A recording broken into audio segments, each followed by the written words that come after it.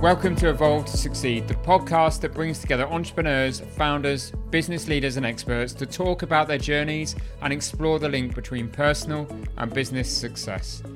I'm your host, Warren Munson, founder of Evolve, a coaching, training and development company focused on enabling business and personal success and creating a community of like-minded individuals. Whether that be through our peer groups, one-to-one coaching, our training and development programs for you and your teams, or through our content and events, our mission is to get the best out of each individual and inspire them to be better both in life and in business. If you want to learn more about Evolve, including our beautiful co-working space in Ashley Cross in Poole, then please go to evolvemembers.com, where you'll find great content, insights, details of all of our services, and also information on our forthcoming events. For now though, let's get on with the show.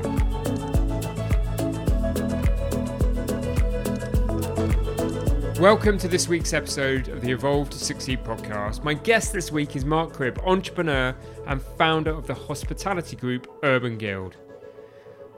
Mark has previously been a guest on the podcast, and 2 years since he was last on the podcast, I wanted to welcome him back and talk to him about the impact the pandemic has had on the hospitality sector. As ever, Mark is passionate about his views, but I also wanted to understand from him how it has changed his outlook on business and his philosophy on life. I really hope you enjoy this episode.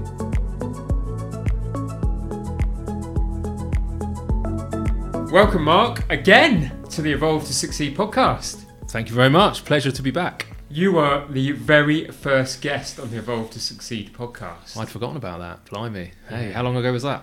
That was 2.5 years ago, nearly. So what number are we now-ish? We're about 115-ish. Oh, wow. Congratulations. Yeah, so 115 episodes in. You did come back as a guest in April 2020, and we'll touch on that again in a moment, I'm sure. But, you know, for our listeners that haven't listened to those 2 previous episodes, why not? I suppose I want to know. Like that's possible, Warren. Yeah, of course they've listened to them. And if you haven't, go and listen to them. But actually, just to open the podcast, and you know, for those that haven't listened and want a little bit of background, please just tell us a short bit about yourself and the Urban Guild. Short bit. You know my answers too well, don't you? Yes. So, to cut a long story reasonably short, travelled for a couple of years, fell in love with humans and travel and the world. I went around Australia and New Zealand and all sorts of places. Came back to the UK, lived in London for a decade, practising on other people's businesses, and then wanted to get into hospitality and people, which is what I really, really love. So, bought a very rundown old B&B in Boscombe, turned it into the Urban Beach, and a couple of years after that opened a restaurant on the beach, Urban Reef. And then I forget the order now, particularly if we've closed some, but we ended up with Urban Renaissance, a cafe in the Russell Coates Museum, and Jenkins and Sons in Pen Hill, Wood Oven, a wood-fired takeaway place on the beach, and Urban Garden. And I don't own all of those anymore because the journey's taught me, some things work and some things don't, and sometimes you've got to, close things as much as open things. But here we are, 16, 17 years into the world of hospitality. We employ 130 odd people in the summer. We turn over about 5 million quid a year, but we've kept it really, quite local. I don't have shareholders and I've not gone global, Warren. So still just little old me selling sandwiches on the beach in Boscombe, fundamentally. Sandwiches on the beach in Boscombe.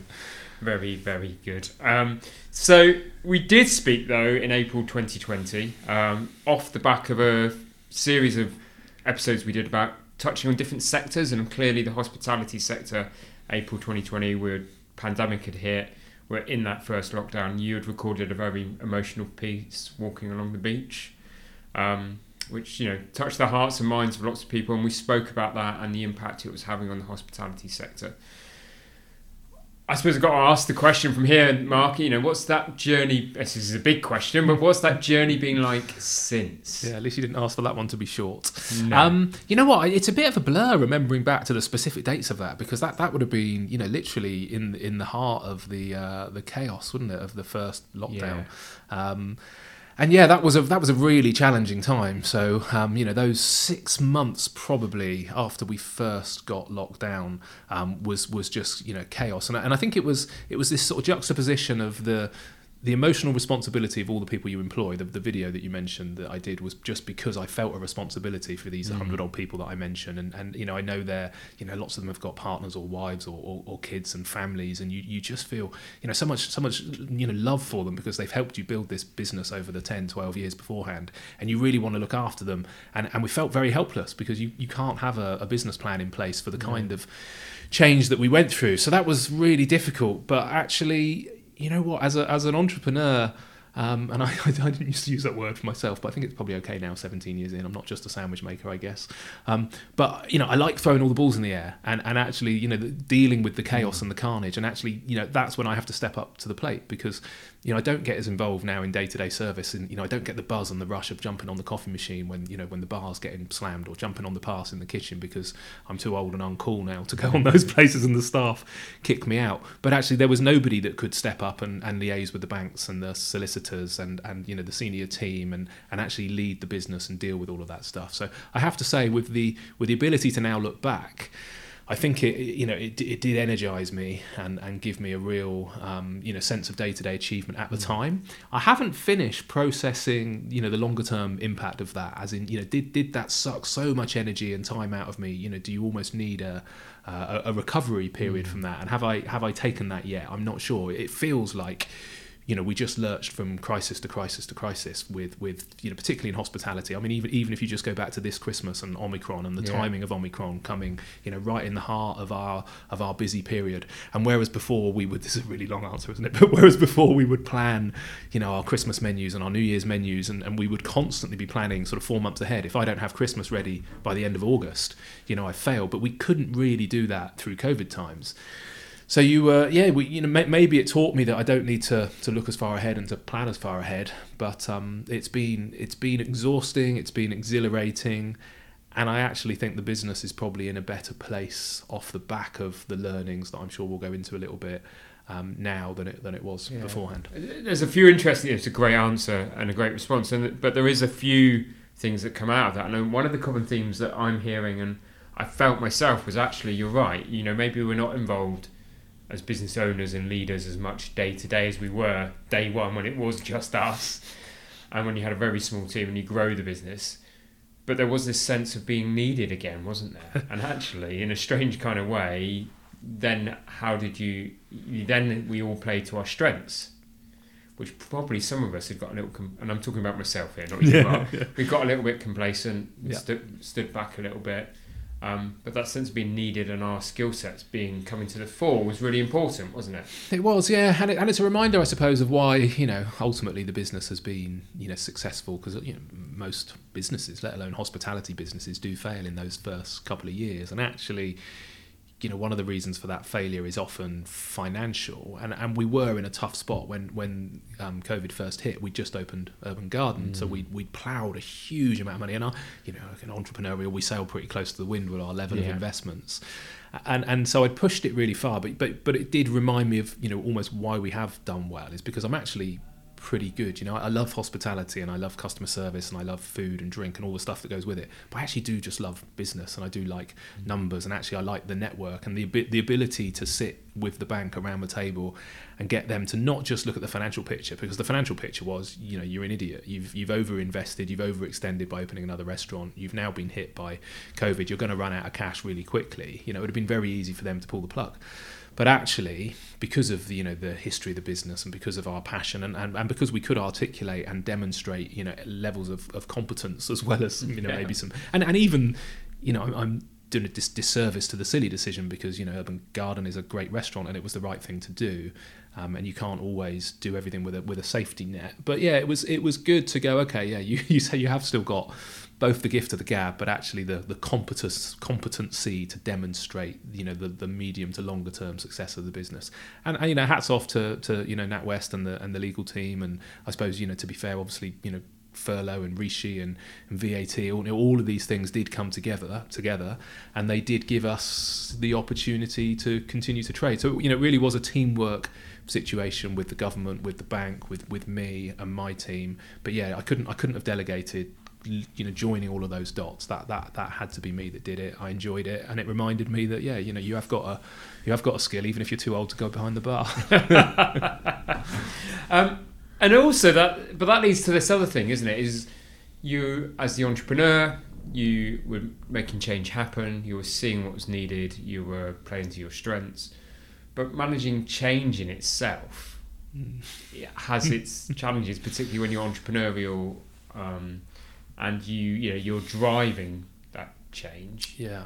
How did you manage that impact of all of that change that was happening around you and your team and the people within the business? I'm laughing because I think I've always driven a lot of change at pace over all the years that we've been open, and maybe it demonstrated to me, and I'm only just really thinking about this, which is why I'm chuckling, maybe it showed me how my team feel sometimes when all of a sudden all of this change was thrust on me rather than me thrusting it on them. And actually it was pretty exhausting. So maybe it taught me that you don't have to run as fast as we were running. Maybe we don't need to change as much as we were changing. Actually, getting back to the simplicity of our business, we did a lot of things in the various sort of stages of COVID, from setting up, home delivery business, to setting up Valentine's boxes we were delivering, to cocktail kits, to, a takeaway system where you could rock up and have the food, put in your boot. We probably went through not just the change that was happening at a managerial and structural level, but we just tried loads and loads of different things to stay afloat, and actually probably did 10 years worth of initiatives in 18 months.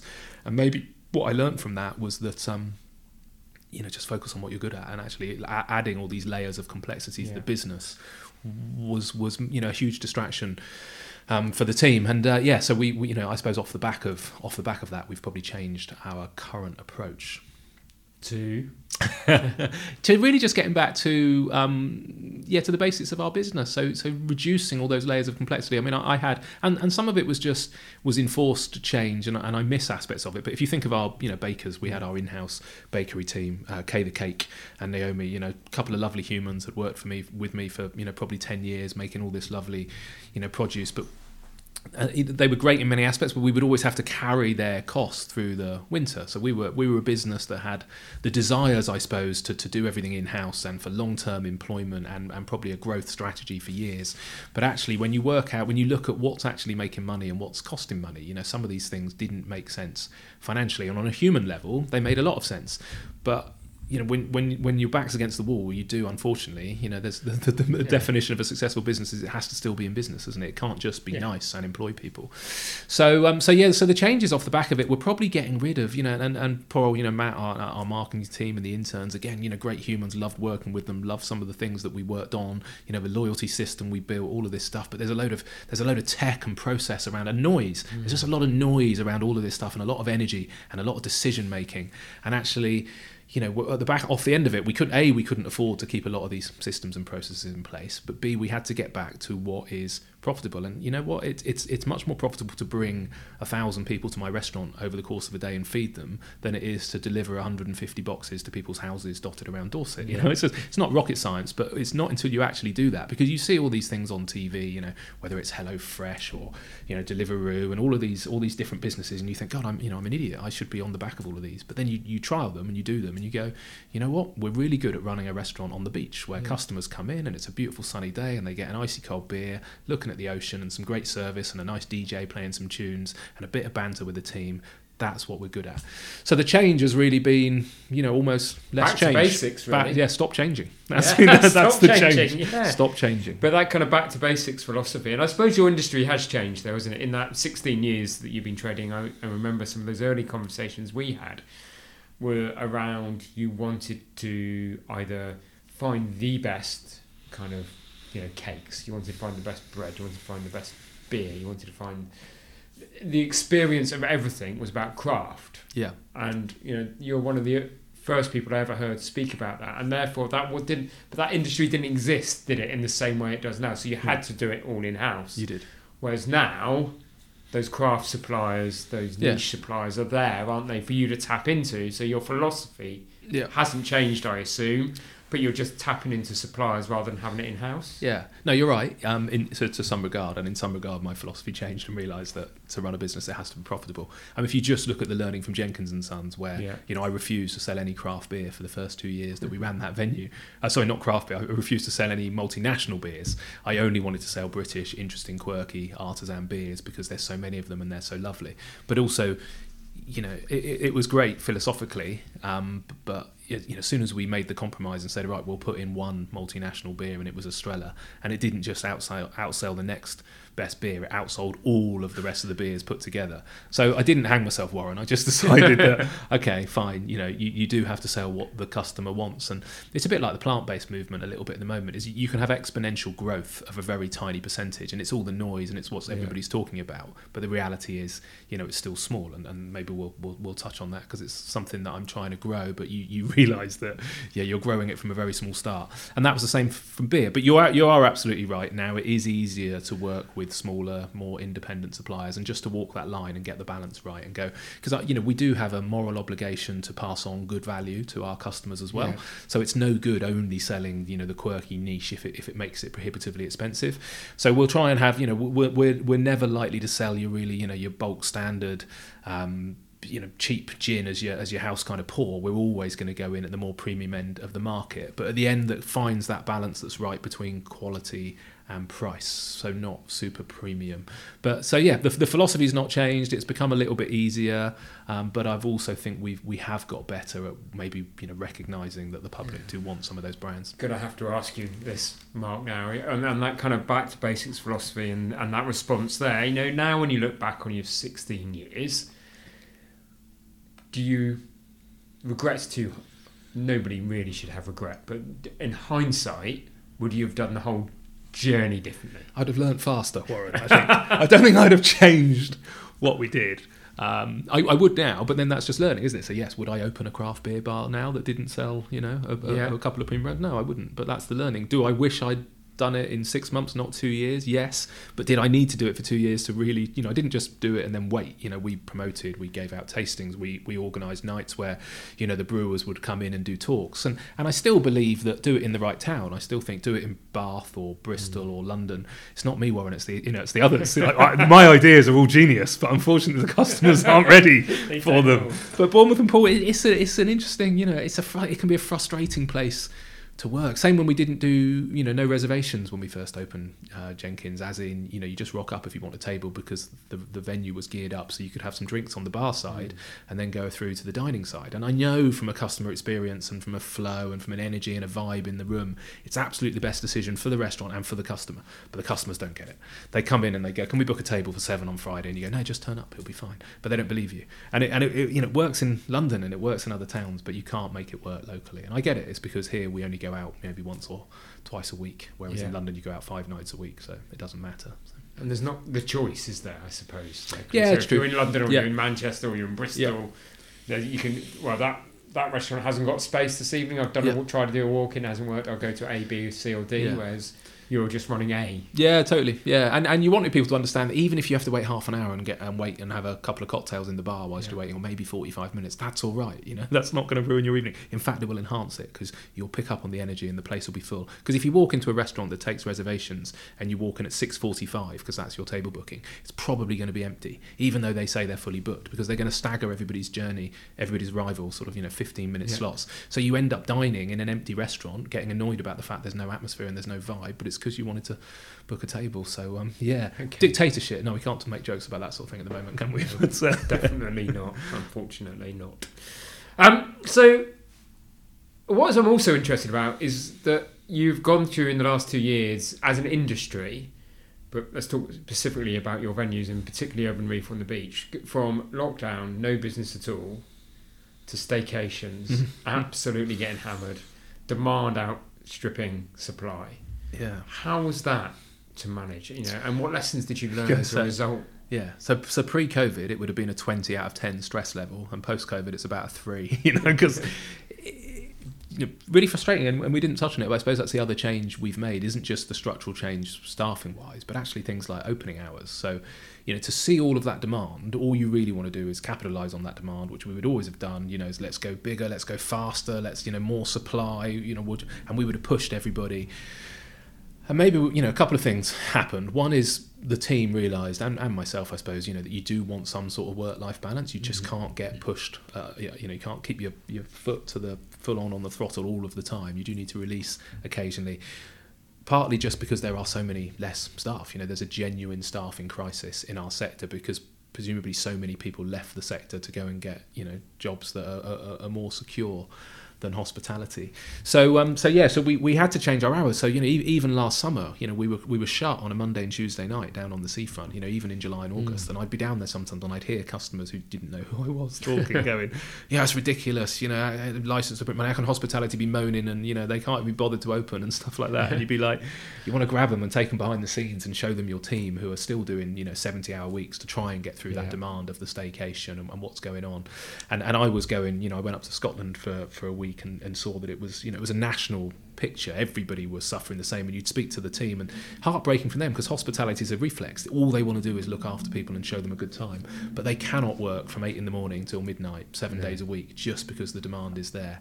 And I remember speaking to our local MP and say, look, we're going to miss an opportunity here, because you've got all of this demand. We can really show the UK off as a staycation market. People who normally go over to Benidorm or Mallorca or wherever they're going, let's show them how amazing staycation can be.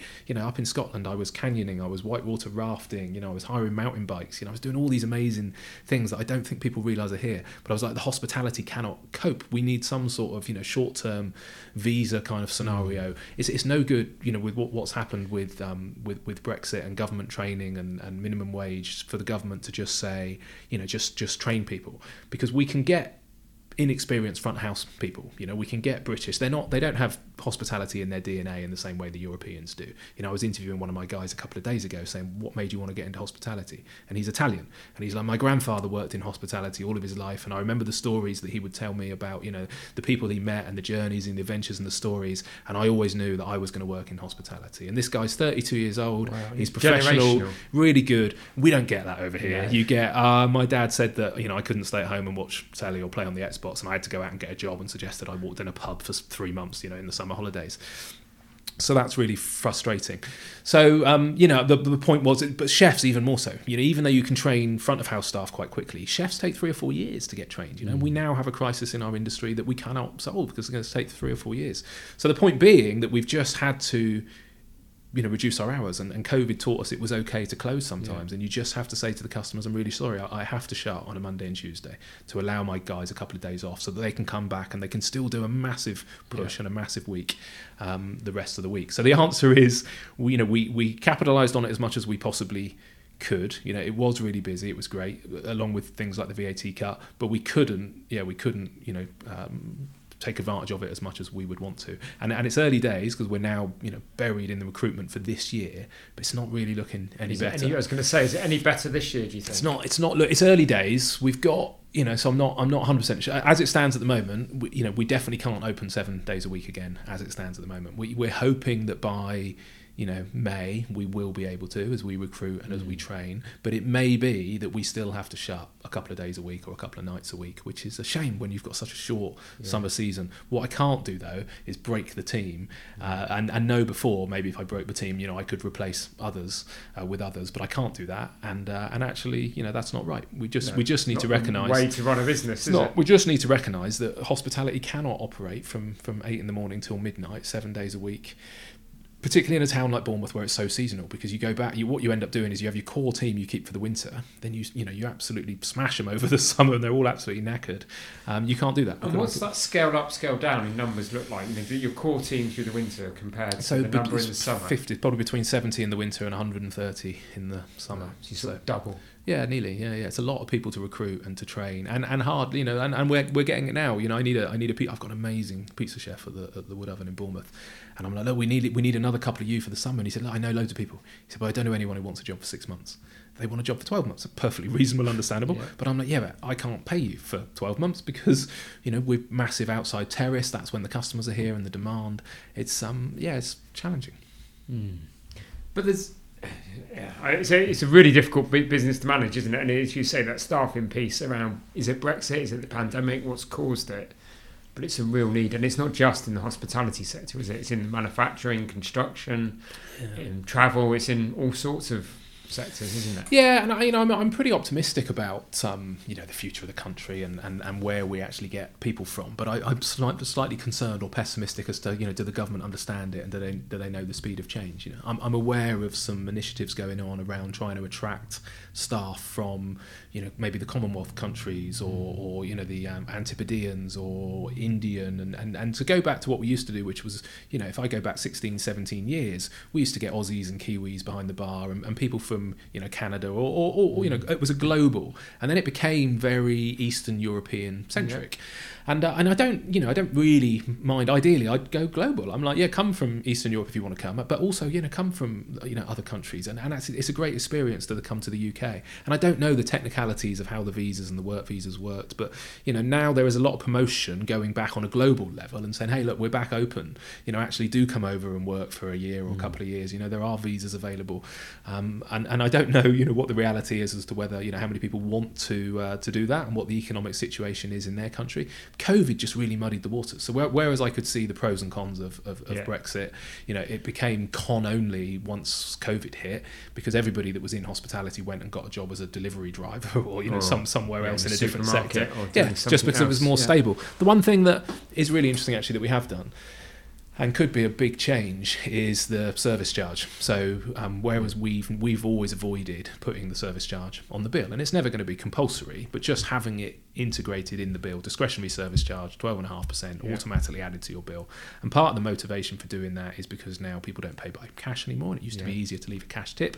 Now they pay by card, but they don't even really look. They actually pay by their phone, and they just tap and go, and they don't really realise whether the service charge is there or not. But it's not about hiding that. It's just kind of going, you haven't actually left a tip, and the team used to rely on that. We've done some analysis, and it's it's been the case in the cities for years probably that they've been doing it. But we've looked around the market, we've spoken to our peers, and you will start to see everybody starting to do it this year, because that 12.5% going back into hospitality looks like it's going to be sort of between £4 and £5.50 an hour per person who's working, which is a significant pay rise, particularly if they're seasonal workers and they're happy to do 60, 70 hours in the summer because they want to earn enough to get through the winter. And I think that might lure people back in, because actually delivery drivers is really hard work. People who've done it, it's really challenging. Supermarkets don't have that element of opportunity. So what we want to do is show, look, hospitality, get back into hospitality. Not only is it fun, not only do you meet a lot of interesting people, not only is it buzz and energetic and vibrant, but actually now it's well paid, because now if you add that extra £5 an hour, that can make a huge difference to people. We've only just launched that. We've been trialling it at Garden for about the last 3 weeks. It's made a huge difference. The team are really pumped. They're liking it. They're motivated. Brilliant. We're just about to put it in at the other venues. That could be the lifesaver. The challenge with that, it shouldn't be an issue, because most people were probably paying a service charge anyway. The danger of having it on the bill is it looks like a 12.5% increase in cost at the same time that inflation's going back up to 20%.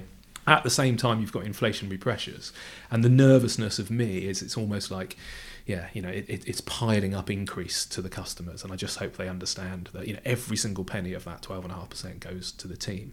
And without that, it means you cannot go out and meet your mates and go for a beer and go for nice food, because there won't be people working in hospitality. So people need to understand, we just got to suck it up, because it's still one of the greatest gifts of life, I think, is that opportunity to sit with friends and break bread and drink wine and have fun. So I hope people remember that, and it no longer can it be a cheap night out. I haven't said that. It can be if you go to Wetherspoons. Oh God, I've plugged them. I know we're going to come on to that. We will. We'll definitely come on to that. Yeah, but then that brings us also closer to the US model and the European model, where hospitality is seen as a career, isn't it? And a rewarding career, not just something you do in between university or between jobs, or and will give the industry that boost. But as you say, consumer pressure is going to come price-wise. Well, not £9.50 an hour minimum wage now, for the over 23s, and that's huge, compared to what it was 16 years ago when I got into it. Well above inflation, year on year on year, plus national insurance, plus pension contributions. All of these costs. No longer can the industry cope with being a cheap sort of sector. It is, unfortunately, it is going to become more expensive to eat out. It's unavoidable, particularly if you want to care about where your animals or where your food comes from and stuff like that. And then, do you think that's going to drive? We might as well move on to some other changes in the industry now, and what we've seen, haven't we, over the last 2 years, and it's continuing. And you've mentioned Deliveroo, but you've got the rise in all of the delivery services. You got the rise and the emergence of dark kitchens. Yep. So these delivery services not being kind of sourced from venues that we know and love, but just from a kitchen on an industrial estate. How does that? Do you get that fear that people will stop going out and they will start using delivery services, and there'll be a huge change in the whole catering hospitality sector, Mark? Yeah, so on a human level, I'm really excited that a younger version of me, me 20 years ago, could get really excited about a particular style of food or a particular product or artisan thing or a love of a niche that I wanted to do. And actually the barriers to entry to open a restaurant are huge. So even just the street food movement, I think, has been exciting for people who can, go and rent a container for 6 months, try something out, and then, if it works really well, it leads to a restaurant. And actually the dark kitchen opportunity, to do that, I wouldn't want to get in the way of change. I think it's really exciting. I've got ideas around just having areas on the beach, for example, that are set up for catering, but there's no kitchen there. Stuff is just delivered on bikes and scooters and motorbikes and stuff. But you just create this energy. So in the main, I'm excited. I hope there'll be enough demand. I went in a Michelin-starred restaurant a couple of weeks ago, and it was a whatever it was, 12-course kind of tasting menu, and it was expensive. And if I'm honest, it's not really my style of food, but I really appreciate it. I'm really grateful that there is an outlet for chefs who've got that much time and that big a brigade and that much caliber to make that style of food is amazing. And I'd only have it maybe once every 2 or 3 years, but I appreciate it. But you need different things for different people. So I hope there'll always be a number of people who want to go to a traditional restaurant, get served by a human being, sit around, somebody pours the wine for you and comes over and delivers the food, and that's a thing. The difficulty will be if it does become too expensive to offer that because of the cost of your business rates and your insurance and all of these crazy costs that keep going up, and somebody else can come along and open a dark kitchen on an industrial estate and deliver it. I would hate one to lead to the demise of other. As long as they can all exist, then I'm excited. And actually, if a dark kitchen or some artisan pop-up street food can mean that 150 Kentucky Fried Chickens or McDonald's can disappear out of existence, then that would please me no end, Warren. Yeah. So let's just people support those little independent artisans, and maybe it's giving them an opportunity that before was being stolen by McDonald's. Yeah, maybe it's an opportunity to exist and to grow. Yeah. But that delivery thing, we talked about your constant desire in the past to innovate. You've tried to do the delivery thing yourself, and numerous times, and decided actually it's too costly, it doesn't work. So are you now using some of these apps as a restaurant? How do you fit, because that's what a lot of the independents have done, isn't it? They've taken what they would normally deliver in the restaurant, and one way to survive was actually, we can't open, and we'll pump that through sort of Deliveroo and the networks.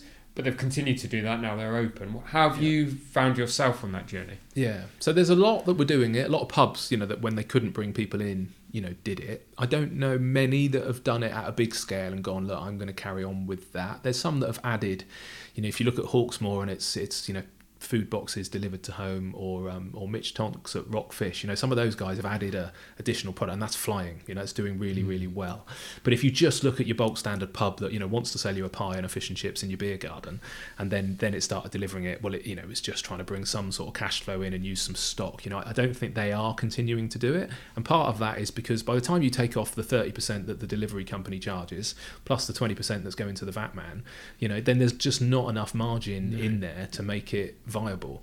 And part of it will be to do with the pressure on the kitchen and customer service, and the time that people want the food is always on a Friday and Saturday night, and that's when your kitchens are busy anyway. So I think for it to really work, if I was starting now and opening a restaurant, I would have almost like a front door and a back door, and I'd have a menu that was designed that there was a rear entrance, because you don't want loads of scooter drivers and stuff coming in your front door, walking through the tables, grabbing food off the pass, and just the carnage it causes.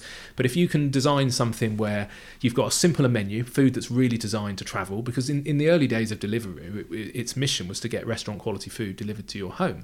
And we started with them, I don't know, maybe a decade ago, trying to get a lovely medium rare fillet steak with a char grilled tomato and mushroom. How's that ever going to be possible? Sounds bonkers now, but that was their idea, and we're like, okay, we'll try it, but it didn't. I remember the first night I moved into my house, having it delivered and going, if it looks really good in a restaurant, it's probably not designed to go on the back of a motorbike. But even pizzas, one of the reasons we started selling selling pizzas was for the delivery market. But even those at Urban Reef is hard, because as soon as you leave Urban Reef, you've got to go up a hill. But you put a pizza in a box on the back of a cyclist, ride up a hill. It looks like it's been through a washing machine. It's a very steep hill. Oh, it is, yeah. So we're doing it again now at the Wood Oven. This is on my last sort of try with it. We're doing it at the Wood Oven at Urban Garden in the town centre, because it's level, because it's in the town, because it's got lots of chimney pots around it, because a 2-kilometre delivery radius has actually got loads of people, and because it's a secondary kitchen. It's not connected to my main kitchen. So there's these sort of operational issues around it. We're giving it another go.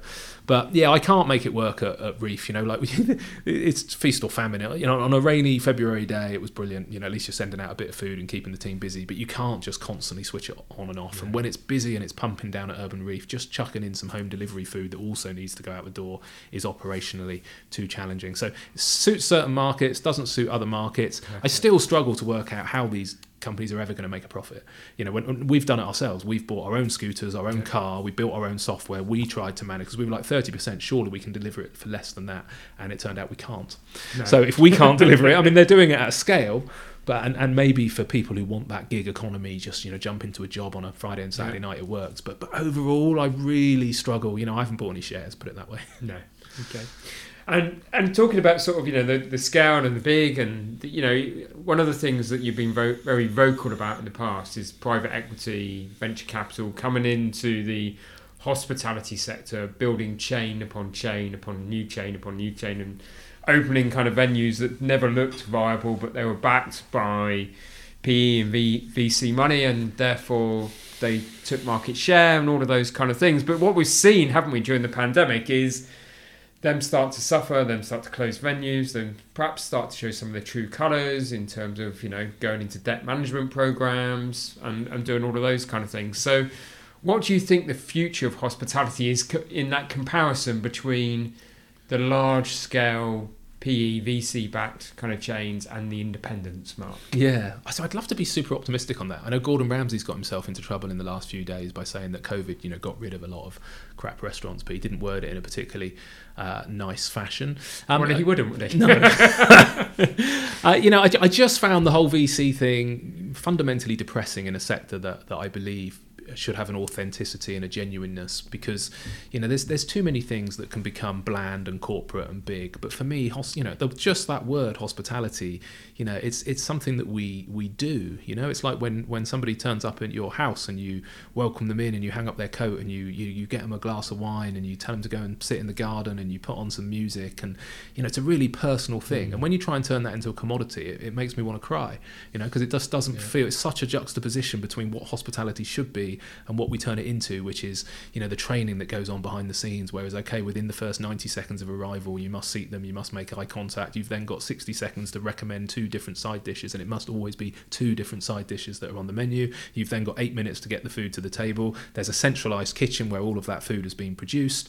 It's designed in little packets and it's cut open and it's just heated up, and it's just turning it into this sort of ruthless efficiency. And disappointingly, sometimes the customers want that because they just want to get in and out and they want to know what they've had. But for me, in the same way that I expect a pilot to know how to fly a plane, I think anybody who works genuinely in a restaurant should know about food and where it comes from and how it's made, and maybe the farmer that's looked after the produce. And I might live in this naive sort of utopia world, but I believe in your passion in the same way that when you're working with your clients in accountancy, you don't just sort of hand them a leaflet that you've printed. Some numbers. Here's some numbers, and it's the same 50 numbers and the same template you've used before. You actually sit with them and you try and understand their business and their journey and what's good for them, and what's their what's their energy, what's their reward, what do they want from it, and hospitality for me should be that. So in many ways, when COVID started to knock out some of these massive players, I was like, okay, and because I never understood the maths, when I was looking at some of the levels of investment, I think it was when Tesco bought Giraffe and it was like 1.5 million per restaurant or something that they paid,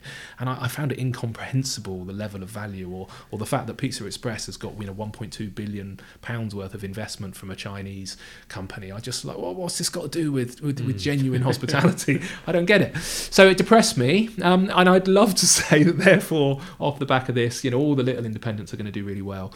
The reality is that some of the better run, and there are some good run I say chains, but if you look at Hawksmoor, they don't have that many venues, but they're brilliant at what they do. I mentioned Rockfish, for example, and Mitch.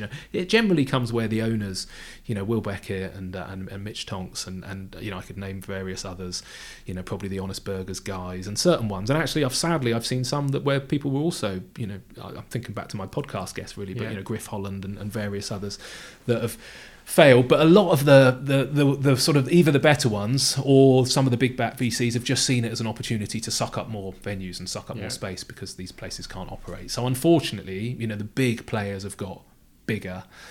Maybe the little players are more terrified about going into a sector that's been through so much disruption. So there's not a clear-cut answer to that yet, to say, oh yes, definitely, this has been really good, lots of good stuff is happening. It's still a bit of a mess. It's still a bit of a washing machine. Space, very much so. I mean, with VAT just going back up to 20%, even though there was a multi-party, parliamentary committee that advised that VAT should stay at 12.5% for hospitality permanently, let alone just for now, because it's been shown how the elasticity of how many people we employ and what we can spend on those staff, and if you just look at the business rates, at least that's still going through a discounted period. But if you look, we are a very heavily taxed sector. The amount of tax on beer and on spirits and national insurance, and if you add it all together, it's been proven that we're way more taxed than the retail sector. For example, we employ so many more people. If you go into a retail shop, you might have 2 people running an entire shop. You go into a restaurant, there's quite possibly 17 people behind the scenes running that. So I think it is going to be a period of turbulence, I think, but maybe in a couple of years, I would love to hope that some of the rubbish will have gone, people have had their fingers burnt, some really good properties will have become available for good, authentic operators, and I would love us to become more like Europe, where you do get those independent venues all over the place. Go into any major town and they're all independents, aren't they, that are running and have been running and are successful. So, as we wrap up our conversation, got a couple of questions to end with. Actually, one that's come to mind during the course of this conversation is if you could go back now to that, I'm going to say 30-year-old you or 28-year-old you that started, the Urban Guild with, the Urban Hotel, what lessons would you tell your young self? What 2 or 3 things would you say to that individual? I suppose... there's definitely that listening and learning faster, like I was saying before about the level of artisan food. I'd like to go back and give some quick wins and just say, look, you can focus on the right things. Don't much as your obsession for artisan or quirky or interesting or non-compliance, much as I respect that, a good business with a good structure, the more money you make in the business, the better you can invest in your people, the better you can invest in the infrastructure, in making it relevant, or the DJs or the music. And so maybe I just need to reassess that line and go, look, compromise a little bit more, sell what people want to buy, and that will free up some cash. I think on a personal level, I think having hit COVID and nearly lost everything, having nearly lost the business, having nearly lost the house, having seen sort of 16, 17 years of my work and time and passion and energy almost disappear within 3 months, almost go, look, wow, you're going to have to start again. All of that is gone. I'd probably give myself some sensible financial advice, which I think you've probably given me a number of times, Warren, which was, do look at getting money out of the business. I'd always ploughed every single penny back into the business. And I look at that, 40k a year SIP allowance and thought, God, if I'd used that for the last 16 years and put money away, put my 40k or whatever, more if I include my wife, if I put that away every year for the last 16 years, you'd be in a really good financial position. But I was pig-headed. I don't even know if I just didn't think about it, but every penny I got just got ploughed back into the business. And I'm not saying that I wouldn't make the same decision if I went back, but I'd like to have a conversation with myself, kind of more informed and just write down and just go, look, just crunch the numbers. If you put another £500,000 into a restaurant, or if you do this is what comes out, option A, option B. But that might just be that I'm now approaching 50, whereas I was 30 when I started, and maybe that recognition of nearly losing everything, you go, okay, be a little bit sensible. So God, it's a boring grown-up answer, isn't it, Warren? It's a very mature answer here. And then so the final question has to be, you'd have been asked on a previous episode what your definition of success is, but now for you from a personal perspective, how's your definition of success changed as a result of recent experiences? So I think, and I said this when I went travelling all those years ago, is that when before I went travelling, I thought people were lovely. I thought most people on planet Earth are delicious, nice people, despite what you see on the news. But I wanted to go from thinking to knowing. And so having gone travelling for a couple of years and met all these amazing different nationalities, different people, all these different experiences, I came back and I was like, I was right. People are lovely. And I think in business, I think I always thought the same. I thought, I don't think I want to own hundreds of restaurants. I don't think I want a national brand. I don't think I want to wake up every morning and work, like some people do, but I don't think I want to work 18 hours a day. But I thought all of that. And I think now, having been on the adventure and the journey I've gone, I know it even more. We did structure ourselves for growth, and we had a number of serious conversations around, shall we open in Southampton or Swanage or Bristol or Bath or these other towns that I like? Shall we open? And actually more and more and more, I've just proved to myself that, what I love about hospitality is still the same. I can walk along the seafront and I can see a couple of hundred people, on the terrace outside Urban Reef and the sun glistening on the sea, and I can listen to the conversations of people who are genuinely having, such a lovely time with their family or their friends. The clinking of glasses, the music on at just the right level, and people even talking about, we should buy a place down here, or why don't we move out of London and move down to the coast because it's so great. And I listen to that and I look at that, and it's just reminded me that that's where my buzz and my energy and excitement comes from. Definitely not about having more. So I think the key thing is now I'd go, look, let's do less better rather than more worse. Okay, and that would be your definition of success. Yeah. So sorry, I almost forgot the question, didn't I? So the definition of success for me, that therefore comes back to, waking up in the morning and doing what I want to do rather than what I have to do. And I don't think it's changed, but I think I always thought that was the case, and now I know it. I want to wake up in the morning, whatever that might be, whether it's going kite surfing, walking the dog, going to the restaurant and chatting to the customers or the team, whatever it is. I want to wake up each day and I want to do that with enthusiasm and passion. It's not about more cars, more houses, more things, more restaurants, more stress. It's such a short period of time that we're on planet Earth for. And just want to hang out with the kids and just, my parents, and just have a good time. Brilliant. Thank you.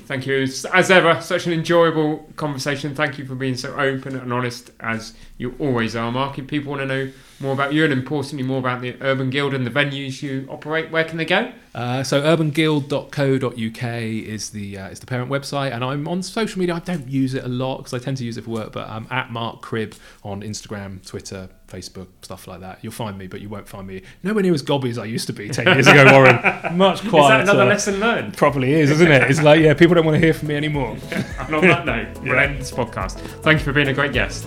Pleasure. Thank you.